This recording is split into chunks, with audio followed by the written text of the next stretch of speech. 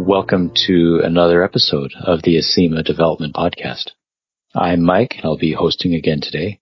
We've got a group of us here with me, but kind of starting, we've got Sergio, Eddy, Dom, and Jonathan. Today's a topic that I've been interested in for almost decades now, which is the Ruby programming language.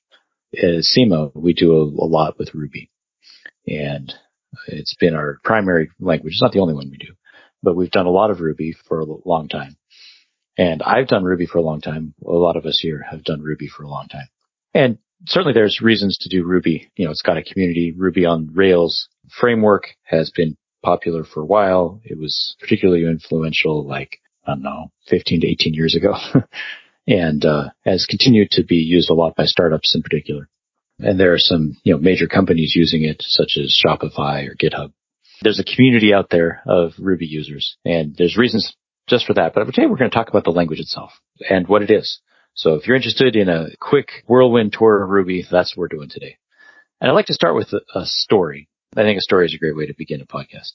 When I was in 9th grade, I remember an essay assignment I was given. And I remember because I had no idea what to say. And I think we were studying Romeo and Juliet, and we were supposed to write some essay about love. And I don't even remember what exactly about love we were supposed to say, but we were supposed to write something about love. And I remember that I thought about it and I didn't know what to do. So I wrote some sort of silliness about how love is poorly defined and lots of people see it differently. And I spent all of my time talking about the question rather than actually answering it, which is probably a pretty lousy essay. I probably wouldn't even remember it, except I think I stumbled upon it some years later. I read through that and I went, But, I had this question at that age. I really wasn't sure. I didn't know how to define love very well. And there are a lot of different answers to that in the world. Well, there is one very interesting answer to that question. The Ruby programming language was created by a guy named, I'll try to pronounce his name right, it's Yukihiro Matsumoto. And he's lovingly referred to by the community as just Matz. They shorten his name to just Matz. And he's very much beloved by the community. He has said on more than one occasion that the Ruby language is love. And that says a lot about what the Ruby language is. And I'm going to talk a little bit more about the history. The Ruby language was created to be an embodiment of that idea of, I care about you. I want to make your life better. The Ruby language is built ethos. And in fact, there's a saying within the community, Matz is nice, and so we are nice. Minneswan. The creator is nice. He wants to be nice to us. He tries to be nice to us, reaches out with this language, and also just his demeanor. If you've ever seen him speak, he's just a soft-spoken, super nice guy. And the language reflects that aspect of Matz, the creator. If there's kind of one thing you leave with about what Ruby is, it's this language that's supposed to make you feel good and then lift you up as a person. And you think, well, a programming language does that? Well, that's kind of its goal. Different programming languages have different goals. Some languages have been intended to be very high performing. They're really good at running fast. And that's a great goal, right? We should have some languages that do that. Other languages take a particular idea, like being functional, and take it to its extreme. What would happen if we made a purely functional language? I'm thinking about Haskell here. But there's some other languages that go that direction. Other languages focus maybe on type safety or on, whatever particular problem they have at the time. Well, Ruby focuses on developer happiness. It's a language that was designed from the beginning to try to make developers happy. So that if you're a software engineer, you use this language, it makes your day a little better. And that's what Ruby is about, as opposed to other languages. Doesn't mean the other languages are bad. In fact, Ruby is not written in Ruby.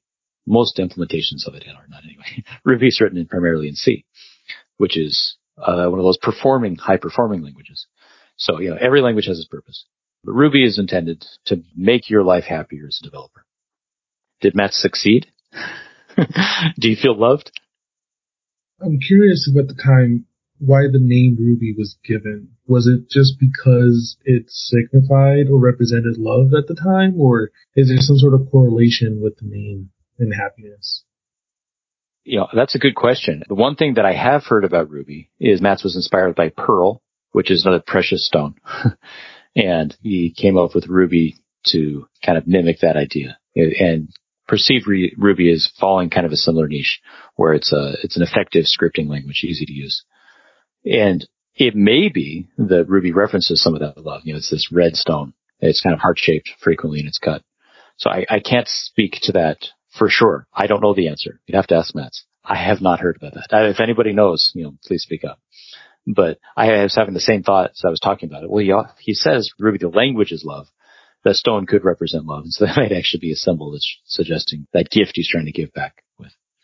Have you felt the love when using Ruby? Easy to pick up. I will say that.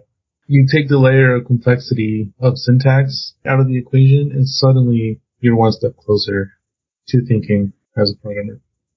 Ruby is a language that's designed to read a lot like spoken language. That definitely changes the way you think. Instead of trying to think like a machine, you think more like a person. Certainly, you do have to think somewhat like a machine for developers.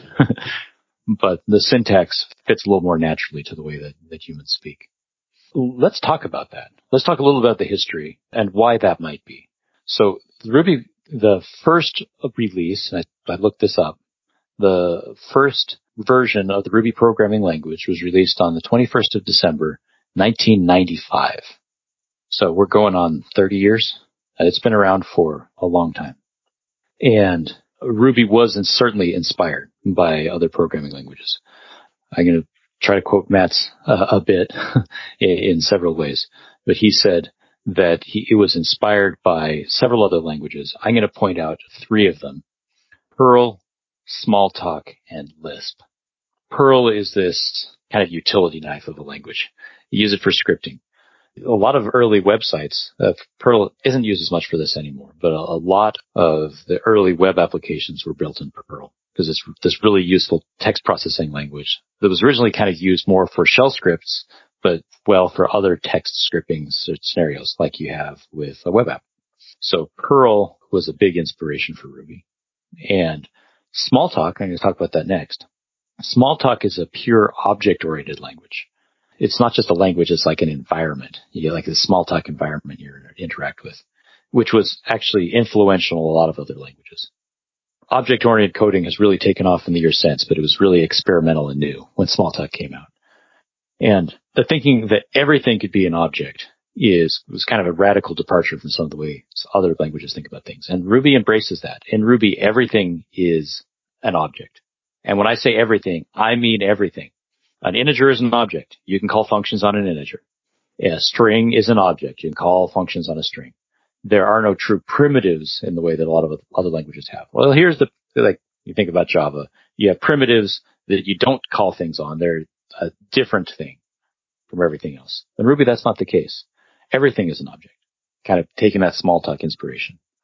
And the other language I'm going to call out is that Lisp, which is a very functional language, kind of the archetypical functional language that other functional languages have drawn from. In functional languages, you think about everything as a function. The unit in functional language is the function. In object-oriented languages, you structure your modules with objects, right? Your object is your unit. You have classes and you build objects from those. Well, functional programming thinks about things a little differently. It groups things in functions. Not that objects don't have functions, but you're thinking about kind of the primary organizational idea in functional languages is functions. And Ruby embraced that from Lisp. In Ruby, every expression has a return value, which means that you can write anything that could reasonably evaluate as an expression in Ruby, and it has a meaningful return value. If you write the number 1, you can run a Ruby program that just has the number 1 in it, and that is a valid Ruby program. In some other languages, that wouldn't make any sense, but in Ruby, that makes sense. It's an expression. It's the number 1. It has a return value of 1. It's doing something, right? It's expressing this number, and it even has a return value. And that changes the way you think about things. This idea that comes from functional programming where everything is an expression. Everything has an implicit return value because that expression evaluates to some value. And that idea is deeply embedded in Ruby as well. Not only is it object-oriented, where everything is an object, everything is also an expression which implicitly has a return value, which means you could think about every expression as somewhat implicitly being a function as well. It also leans heavily into the idea of anonymous functions. But I'm going to hold off on that for a little bit and go back to this idea of its creation. So I want to give you a little history of Ruby. Ruby is this language that takes these big ideas of functional programming and object-oriented programming and smashes them together into a scripting language. And it gives you Ruby to try to make this tool that makes developers happy. Ruby was created in Japan. Matz is Japanese. He lives in Japan still. I believe he still lives there. And has developed there for a long time. Because Ruby was originally in Japan and had documentation in Japanese, it became fairly popular in Japan. It became a popular programming language there because you could get documentation in Japanese. All of us like to be able to read things in our native tongue. So it makes a lot of sense. So it became kind of this niche language that was popular in Japan. Eventually it started reaching out to Japan as other people discovered it. In particular, in the mid-2000s, there was a development team that decided that they would use Ruby to build a new web framework called Ruby on Rails. And I believe that Ruby on Rails I'd have to go look this up, it was released around 2005. It made a big splash in the web application community, web development community, by its usage of convention over configuration. At the time, most web development involved setting up lots of configuration files for everything. If anybody did Java development back in the day, you know what I'm talking about. So many XML files. The Ruby on Rails, this framework, cut through a lot of that. Said, well, let's just do the obvious thing by default. And so you don't even have to configure it. And the object relational mapper it had, called Active Record, as a result, was really easy to use in the way a lot of other systems weren't. Now, other frameworks have borrowed a lot of those ideas. So Ruby on Rails really isn't this path setter anymore. It's not in the vanguard because other frameworks have taken the same ideas, which is fantastic. The web development is better as a result. But it meant that Ruby made a big splash and was heavily used by startups in the United States. It left Japan, still there in Japan, but it became heavily used throughout the world by largely web developers because of the Ruby on Rails framework.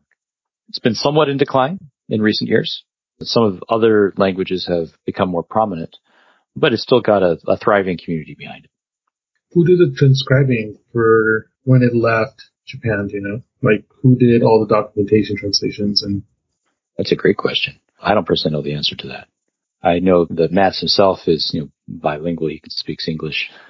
Japanese is his primary language, but, he knows English, has spent some time in the United States, which I think has helped a lot. Helped him to document things in more languages than one. Let's talk a little bit more about the language then. We talked a little bit about how Ruby is object-oriented all the way down, and it's also functional, deeply functional all the way down. So I gave an example of how you can just write any expression. You could write a string or an integer. That's a valid Ruby program. Just put a string into a file. That is valid Ruby. It's not very useful, mind you, but you could run that as a Ruby file, give it a Ruby extension. You don't even need the Ruby extension. Call it the Ruby interpreter, and it will be interpreted successfully and will run because every expression is valid Ruby. That can be written in Ruby. That has some side effects in that if you have a function written in Ruby, you rarely need explicit return values. And in fact, most Rubyists don't use them. And this is common among functional languages. But the value of the final expression in the function is implicitly, because everything has a value, right? Every expression evaluates to a value. That is the return value of the function. So to return something in Ruby, if you just simply write the expression you want to be returned as the final line in your function. And for those who've been using more procedural languages, that is weird. Like, well, I got to tell it to return things. But in Ruby, it's not that way. Instead, you think about, well, what does this mean? Well, it's saying something. Well, that's what it's returning. The thing it said. You don't have to say, hey, this is the thing I want to say. It's already implied because I've already said it. And that idea, going back to this idea of convention over configuration, kind of goes all the way down. Everything's an expression. I'll take that a little bit further. Ruby does not require parentheses in function calls. So you can call functions without using parentheses. Just put some spaces in there. Still put commas between your parameters. That means in cases where you have a function that doesn't take any parameters, it's indistinguishable. If you don't put parentheses, it's indistinguishable from another expression. And that can feel kind of weird if you want to be able to tell the difference. But Ruby actually kind of leans into that. Ruby actually kind of leans into that. So when you're reading the code, you don't have to know if a given line is an expression or a function, because it's kind of both. And it allows you to build out domain-specific languages. That is, you can write out code that looks more like configuration than it does like a traditional programming language. And you can write out little sub-languages within Ruby that look very much like their own language, where some of these things that look like keywords are really just function calls. But they appear to be a keyword because you don't need the parentheses. It makes for some very legible tools. Tools such as RSpec, a popular testing framework in Ruby, are built in that way. One other thing about Ruby is that there is, I want to be careful how I say this, it is implicitly typed. We do not use explicit typing in Ruby. So if I set a variable equal to an integer, I never had to declare that that variable was an integer. However, I can't then go and add that integer to a string. That doesn't make sense. So it is strong typed in that there's not implicit casting. Rather, everything is typed. It's just implicitly typed. That also allows you to do some really cool stuff. Unlike in other languages where you might need to write 5 different copies of a function to take 5 different types of incoming parameters, you can just write a single method signature that can take the incoming parameter. I expect that incoming parameter to be an object. In fact, that's how Ruby expects things to work. Since everything is an object, you can pass an object into anything and then handle the type later. It allows for really clean calling syntax. If for some reason I did want to add a string to an integer, I could write code to do that and make it very transparent. I could make it very transparent so that other people didn't have to know about it. It would just work within my program. I'm not saying that's a good idea, mind you. But if you had some need where you needed to add 2 of your own kinds of objects that were neither integers nor strings, you use a plus sign. It's easy to just define that method to do so and put them together. I can take this a little bit further, and this is both a strength and a weakness. Ruby leans into what we call duck typing. That is, if it walks like a duck, talks like a duck, quacks like a duck, it must be a duck. So what you see commonly in Ruby code is that you don't have a lot of validation on parameters that get passed into functions. You kind of expect the callers to do the right thing. So if something meets the requirements of what your function needs, you're not going to ask about its type. Instead, you're just going to assume that they gave you what you needed. In other languages, you might use some templating features built into the language. Ruby, you don't need to do that. It's kind of implicitly a template. We're just going to assume that you're going to do the right thing. And of course, if you want to do validation, you're more than welcome to do so. But you need to be explicit about it. It's not going to be built into the language. Again, this is a strength and a weakness. It means that you can have very easy refactoring of your code where you can pass in a different kind of object to a function. It'll still work. On the flip side, you don't get some of the type safety guarantees that you get in strongly typed languages that put a lot of validation on type. And it means you get different kinds of bugs. It means your code tends to be a lot shorter, a lot easier to reason about in Ruby. However, you can get some type safety bugs that you would not get in other languages. Because I think it's a big thing to notice. This leading into, hey, everything's an object, you can pass anything anywhere. It allows you to write code that's just amazingly legible and terse and easy to refactor. It also means that you can end up with subtle bugs sometimes because type safety bugs are hard to fix. I'm not saying that it's a showstopper, but depending on your domain, some people would argue that that's a serious problem. And there actually are several different tools within the Ruby community for dealing with this for adding type. Some that add type within the language and some that add it by adding an additional file. It's kind of experimental, but you can add a type file adjacent, kind of next to your Ruby file to add typing to it. So you can get some of that type safety you get from other languages. Yeah, there's tools like Sorbet that provides type checking, which is very interesting. And for large companies like Sorbet, did that come out of Shopify? Yeah, I believe so. I think so too. They built this tool because they wanted to have the best of both worlds. They wanted the expressiveness and ease of use of Ruby, but still have the type safety. So they built some tooling to provide that. So there's tools available to give you the type safety that you'd like to have in Ruby if that's something that's important to your use case. And I think that it's important to a lot of use cases, something that I actually encourage leaning into in a new Ruby project. It avoids certain kinds of bugs and allows you to be explicit about what you intended to happen. Next thing I'd like to talk about that Ruby does, as we talked about everything as an object, talked about some of the things it does is getting those advantages of being truly, purely object-oriented, or everything is an object. Actually, I'm going to talk a little bit more about that. since everything is an object, it also has some sort of class, that prototype that you use to define it. And you do not have to completely define that class before your code runs. It can be written at runtime. It also means that you can reopen classes and start adding functions to them, or even change their behavior at runtime. Going back to this Lisp idea, I mentioned Lisp before as one of the inspirations for Ruby. In Lisp, you can rewrite a program. A program can write itself as it runs. And that's a really weird idea when you first hear about it. We actually do it all the time in Ruby. We have code that writes code. I mentioned the object relational mapper in Ruby on Rails, Active Record. It accomplishes a lot of what it does by what people call magic, but not exactly magic. It just uses Ruby's features to go in and look at your database, check out the table name, and figure out what the columns are, and then just go ahead and write some functions.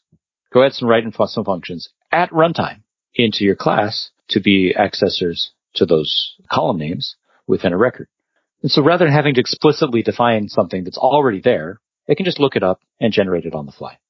You're not usually going to do that in your code, but for a framework, that's amazing. It means that a lot of the configuration, if something is discoverable in the world, the code can write itself, can go out and write methods at runtime that didn't have to be conceived of by the people who wrote the framework. They just had to write code that's able to do that perception of the outside world and deal with it accordingly. It's amazingly powerful, and it's one of the strongest aspects of the Ruby on Rails framework because it allows it to be very terse and very easy to understand. So it's a practical use, right? Why would a code want to write code? Well, it's because you don't necessarily know when you're writing a framework what code you're going to be working with. And you don't want to have to explicitly say all those things because it's discoverable. So code that can discover some things about the world around itself and write new code within itself to deal with those things is actually incredibly useful. Listeners can probably think, oh yeah, well, what's some things I could discover? Well, maybe you're working with a web service that tells you about the weather. Well, you could have code that goes and pulls that, figures out what fields are available, and then creates functions to tell you. And then, again, while running live, it could do some self-analysis, some reflection on itself, determine what things are available, determine what could be printed out to a screen. It's a different way of thinking about things than thinking about things as just text processing. It leans into this idea of, well, this is an object, and I can learn some things about this object and use that for display. And this is just an idea I popped up with. Not even a good one on the top of my head, but it allows you to think about the world differently. Think about the ability to create objects that represent the world on the fly that you didn't know about when your program launched. That's a level of usability that is really great. And it may feel weird when you first hear about it. It ends up being exceptionally useful.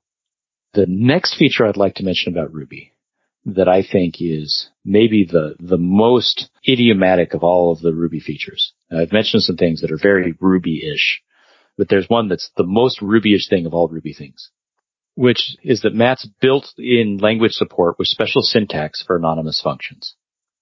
And that is fundamental to your development as a Rubyist.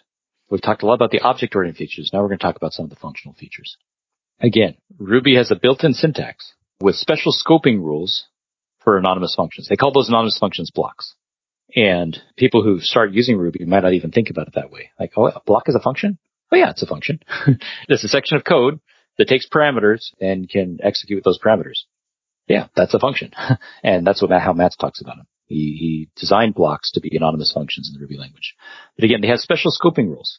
These anonymous functions have special scoping rules such that their return semantics will return from the surrounding explicit function. So if you have a function with this anonymous function inside, the anonymous function will return from the wrapping function rather than from itself if you have an explicit return statement. That allows you to not have to worry about defining it as and this is a fundamental difference between Ruby blocks and anonymous functions in other languages. You can return from a Ruby block and return from the enclosing function rather than just returning from itself and then having to figure out what to do. It allows you to build lots of these little lightweight functions throughout your code and not have to worry about handling the return values and then passing them up and then handling the return value and passing them up because it'll do just kind of what you expect. Again, Ruby is about trying to make things friendly. It pretty much does what you expect. It also means that these anonymous functions are used ubiquitously within Ruby to the point that Ruby has almost never uses looping constructs. I say almost never. Occasionally you'll see a loop. Maybe you'll see a while loop that runs forever in some sort of like web service listener where something really should run forever. So infinite loops are actually more common in Ruby than non-infinite loops if they're done explicitly. Because in most cases, when you have something that can be enumerated over, that is, you can step through a thing, you'll just pass an anonymous function to it. You'll pass one of these Ruby blocks. Give a block to it. And instead of having all of the bug-prone, hard-to-understand syntax issues that you get around for loops or while loops and maintaining a loop counter, all that just goes away. Because Ruby's built-in containers, like arrays and what's called a lot of different things, a lot of different languages, an associative array or a dictionary or a map. Ruby calls it a hash. Though they're all the same thing. Ruby just happens to call them hashes, talking about kind of the implementation behind it. So an array, a hash, or dictionary, whatever you want to call it. And those are the, of course, the primary ones, but there's some other subtypes of those, like sets. You can enumerate over those by just passing an anonymous function to it. There is on array an each method. And there is on integer a times method. You can do 3.times, pass it a block, and it'll run that block 3 times. It's a revelation for those of you who've worked in other languages before you came to Ruby. It's like, what? I can do that? Yes, you can. Yes, you can. Like I said, this is the most Ruby-ish thing that you can do in Ruby, is you pass these anonymous functions to anything. And because of the nice scoping rules, and these are a function, you can do some really nice setup and teardowns. So if, for example, you wanted to set up a connection to some remote service, do something, and then tear down that connection, well, that's great because you can have that in a function, right? You can build that in to a function that will do all the setup and teardown and then just run the function that they passed in between. It allows you to really wrap any piece of code in some setup and teardown and execute that code inside of it. Of course, you can do that in different contexts as well. But being able to pass the function in is just really convenient. In other languages, you do all the time. If you look at JavaScript, they use functions, anonymous functions everywhere. But it doesn't have the advantage of the friendly return context that Ruby has, where you have to do lots of kind of weird bindings sometimes in JavaScript to get the right returning values. You get it to return the right thing from the right place. Where Ruby, it just kind of does what you'd expect, which is really convenient. Anybody who's listening to this and you're not looking at the code, you're like, what do I make of this? Well, go look at some Ruby code. And if those of you who've been Rubyists for a little while, this may be the most, for me, it was really illuminating to think, people are telling about this blocks. This is weird syntax. What is this? Well, it's just an anonymous function. It's an anonymous function with special return semantics. And that allows you to just call this section of code, hand off this section of code to another section of code. And it's really, really useful to be able to hand a section of code to another section of code. That idea comes from other languages. Of course, it's not unique to Ruby. These are inspired some, again, by Lisp and macros and by anonymous functions of other languages. But Ruby really leans into it. It means a for loop will almost never be found. I can't remember the last time I saw a for loop in Ruby. They just don't use them because you don't need them. In fact, I can't really think of the last time I saw much of an explicit looping structure at all because you think about it functionally. You call map. You call reduce. You think about your code as a series of chain transformations, much as the functional language people do. And I think is a very effective and less error-prone way to write code. You're talking about like enumerables and being able to iterate through things. And I actually remember, Mike, it was when you first interviewed me like 2 summers ago.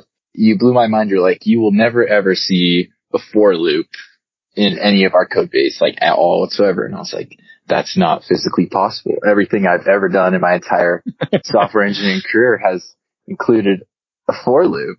It was awesome to see that, you can use these block statements and they're just so powerful. There's so much you can do to just information while you're running with them.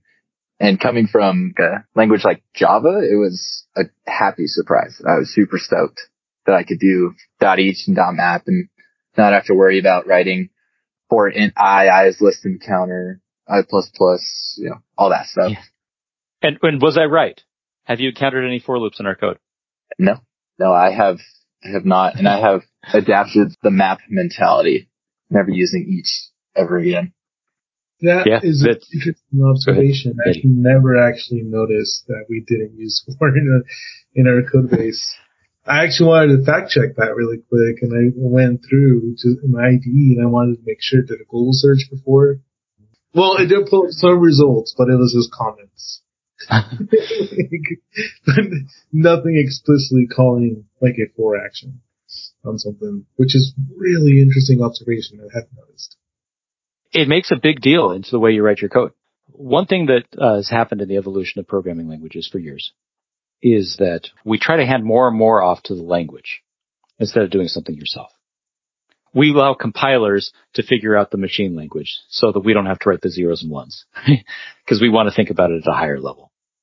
And we don't use assembly language much anymore in most contexts, unless you may be writing some sort of embedded software, writing device drivers or something. You write code that thinks at a higher level and then compiles down to that assembly language because, honestly, a compiler does a better job at thinking about problems than you do because there's been generations of smart people who've been improving those compilers to think about how to solve problems. And in almost all cases, they're going to solve the problem better than you can. And likewise, now we've got interpreted languages. There's a range of popular interpreted languages today. Python, JavaScript, Ruby, for example. And if you let the language do the work, you're going to have fewer bugs. And your code's probably going to perform better. If you're writing the loop yourself, you might do it wrong. If you let the language do it, the language is going to get it right. Let the language do it. If there's one thing you take away from this. Let the language do the work. If you're doing it yourself, you're doing it the wrong way. The people designed the tool. If you think that you can do it better, you're probably not right. There's a lot of people who've been thinking about how to solve this problem within the language you're using, whatever that language is. And the language will probably do it better than you can because it's been designed to. It's been designed to. We shouldn't do the looping. We should let the language do the looping. This is a very functional way to think about things. By the way, functional language very much lean into this. You shouldn't be doing the looping yourself. Let the language do it because it lets you think about what the problem is rather than how you're going to solve the problem. Well, here's the problem. I want to go through each of these things. Well, let the language go through each of these things. Don't do it yourself. As Don was saying, use map. Tell the language to return a value from each one of these things that you can enumerate over. Don't do each where you're going to explicitly go through and figure out what we're doing through each one. Usually what you want is to transform a set of things into another set of things. And thinking about the code in terms of transformation is transformational in the way you think about the problem. I do want to add more to sort of like the scope of what Ruby can be used for. When I first started, I initially thought, oh yeah, Ruby, you can do it for web development, and that's what's its intention. That's what its functionality is for. We did a skills clinic project a few months back, going a little over a year, where we wrote a service purely on Ruby, right, to go ahead and do some of our assignments, for pull requests. And that really kind of dawned on me, right? Like Ruby is a lot more dynamic than just web development, right? I mean, granted, you can do web development, but it can do web servers, data processing, scraping, etc. So it's much more broad, right, than just web development. I think that's something for me, anyways, that was a little bit of an epiphany when I realized just how dynamic it can be. Yeah, and it's used a lot as a shell scripting language like Perl. We've been talking a lot about web development because, again, that Rails framework, but there's a lot of shell scripting that goes on in Ruby as well. And some popular DevOps frameworks are written in Ruby. Kind of think about it as the new Perl. Perl's still around, by the way, and is an interesting language, if anybody's curious. Not as popular as it once was, but still an interesting language. So we've done kind of a whirlwind tour here. Yeah, I just wondering why Ruby, the popularity has been declined by the years. For example, in comparison with Python, I don't know why, because all the people say that it's because of the slowness, but no, I don't think so, because many of the company has been using Ruby for a long time. So yeah, I don't know why. Yeah. No, honestly, I think Ruby sometimes outperforms Python, but they are kind of sibling languages. They're languages that fill a very similar role. Yeah. Python happened to catch on within the machine learning community, which was like rocket fuel in the last few years. Right? And I think that's it. Python happened to catch on really well within the machine learning community, which has caused it to explode in popularity. And JavaScript is another interpreted language that's simpler than either Ruby or Python. Yeah, and that's got pros and cons, right? Simple is good in some ways and not as capable in other ways. But JavaScript, you have to learn to do web development. So everybody who's written any front-end code has to learn JavaScript. So when JavaScript became available on the server side, a lot of people said, well, why should I learn more than one language? I'll just go with one language. So JavaScript in some ways it's filled a lot of a similar role as well. So I don't know that it's so much that Ruby has failed in any way. It continues to be a popular language, but there are other languages that fill in the same niche. They kind of do the same thing that are popular for other reasons. And that's great. Again, I'm not criticizing JavaScript or Python. I think that they're both very useful within their areas as well. I feel like there is a bit of a stigma behind scalability with Ruby, probably with Ruby on Rails as a whole. But I think the reason to why a lot of us get the impression, well, I'm speaking for myself, is that a huge factor to that was when Twitter decided, hey, it is not scalable. Let's switch away from Ruby on Rails and use a different framework, right? So for me, that sort of just keeps ringing, right? I'm like, yeah, no, maybe it's good for a quick startup, but not necessarily scalable. And I've realized that that's not true. Well, I've read about this. I read a really interesting article about this many years ago, so I couldn't tell you where it is, about Twitter specifically. Twitter was originally using MySQL, or MySQL, whatever you want to call it, the database as a router for messages. And that didn't scale. And that's not speaking anything wrong about the database or about the engineers who built the application. It was a good way to do things initially, but that didn't scale as they grew because it wasn't the purpose of a database. A database is not intended to be, like a telephony switch. It's not a telecommunications tool. And at scale, because that's not what it's designed for, the intense levels of reads and writes just didn't work. And so they decided to build their own layer to handle those messaging and all the kinds of caching that go on top of it. And to do that, they did want to have something that was high performing. And it made sense not to write that in Ruby, right? To use that using a very high performing language. I believe they did it in Scala, didn't they? Scala, however you pronounce it. And which was a kind of a preferred tool of the developer who did it. And I don't object to any of those decisions. But none of that has anything to do with the scalability of Ruby at all, right? Ruby worked great for handling the web front end, but I wouldn't want to use Ruby to do something, some high performance computing. I'm not going to use Ruby to program a supercomputer, because that's not what it's designed for. You probably do want, but you get to reach the kind of scale that formerly Twitter, now X, was reached. You're going to have to optimize certain parts of your stack. That is advisable regardless of the language that you're using. So I think, a lot of those claims, there was kind of some talk around that at the time. The Twitter abandoned it, that I think are just really misleading. And if it didn't work, then why are big companies like Shopify and GitHub still using Ruby? Obviously, it works for large companies. That's not really where the concern was, but rather they just had specific business needs. And really, they shouldn't be using Ruby for what those specific business needs were. Or really any language X, right? Use the right tool for the job. Whether that had been Java or JavaScript or Python, anybody who reached that scale would probably have changed languages for that portion of their code, and rightly so. In fact, the machine learning aspects, like the deep nitty-gritty stuff that goes on in Python, isn't written in Python either. It's written in some variant of C, C++. The lower level tools are not written in Python. But just like in Ruby, you can have extensions in other languages. Python does the same thing. I can go back to where I was at. We've been through this whirlwind tour of talking about this language. And of course, this is a podcast. You're listening to it. You can't see the code. I hope that if you haven't done Ruby, it's given you a taste of what Ruby does and what it's about. And hopefully some of why it might be really friendly to developers. Why your developer happiness might be increased using that language. You can think about things functionally. You don't have to do a lot of things that you would do in other languages, like working around the limitations of integers, of primitives, or having to do all the looping yourself. You can really think about problems in a way that maps well to natural language, because it's designed to think more like humans do. I love Ruby. I've done Ruby now for a long time, close to 20 years, and I've loved it. Again, there's no perfect tool, but I have been very grateful. Matz, if you ever happen to listen to this podcast, thank you. Thank you for your active love toward us in the development community. I actually wanted to retort a bit earlier in the podcast when you say, it's developer happiness, and that's true until you have a nasty bug that you can't find for the whole day. But you can find the same issue in whatever language, So this is the language, the issue.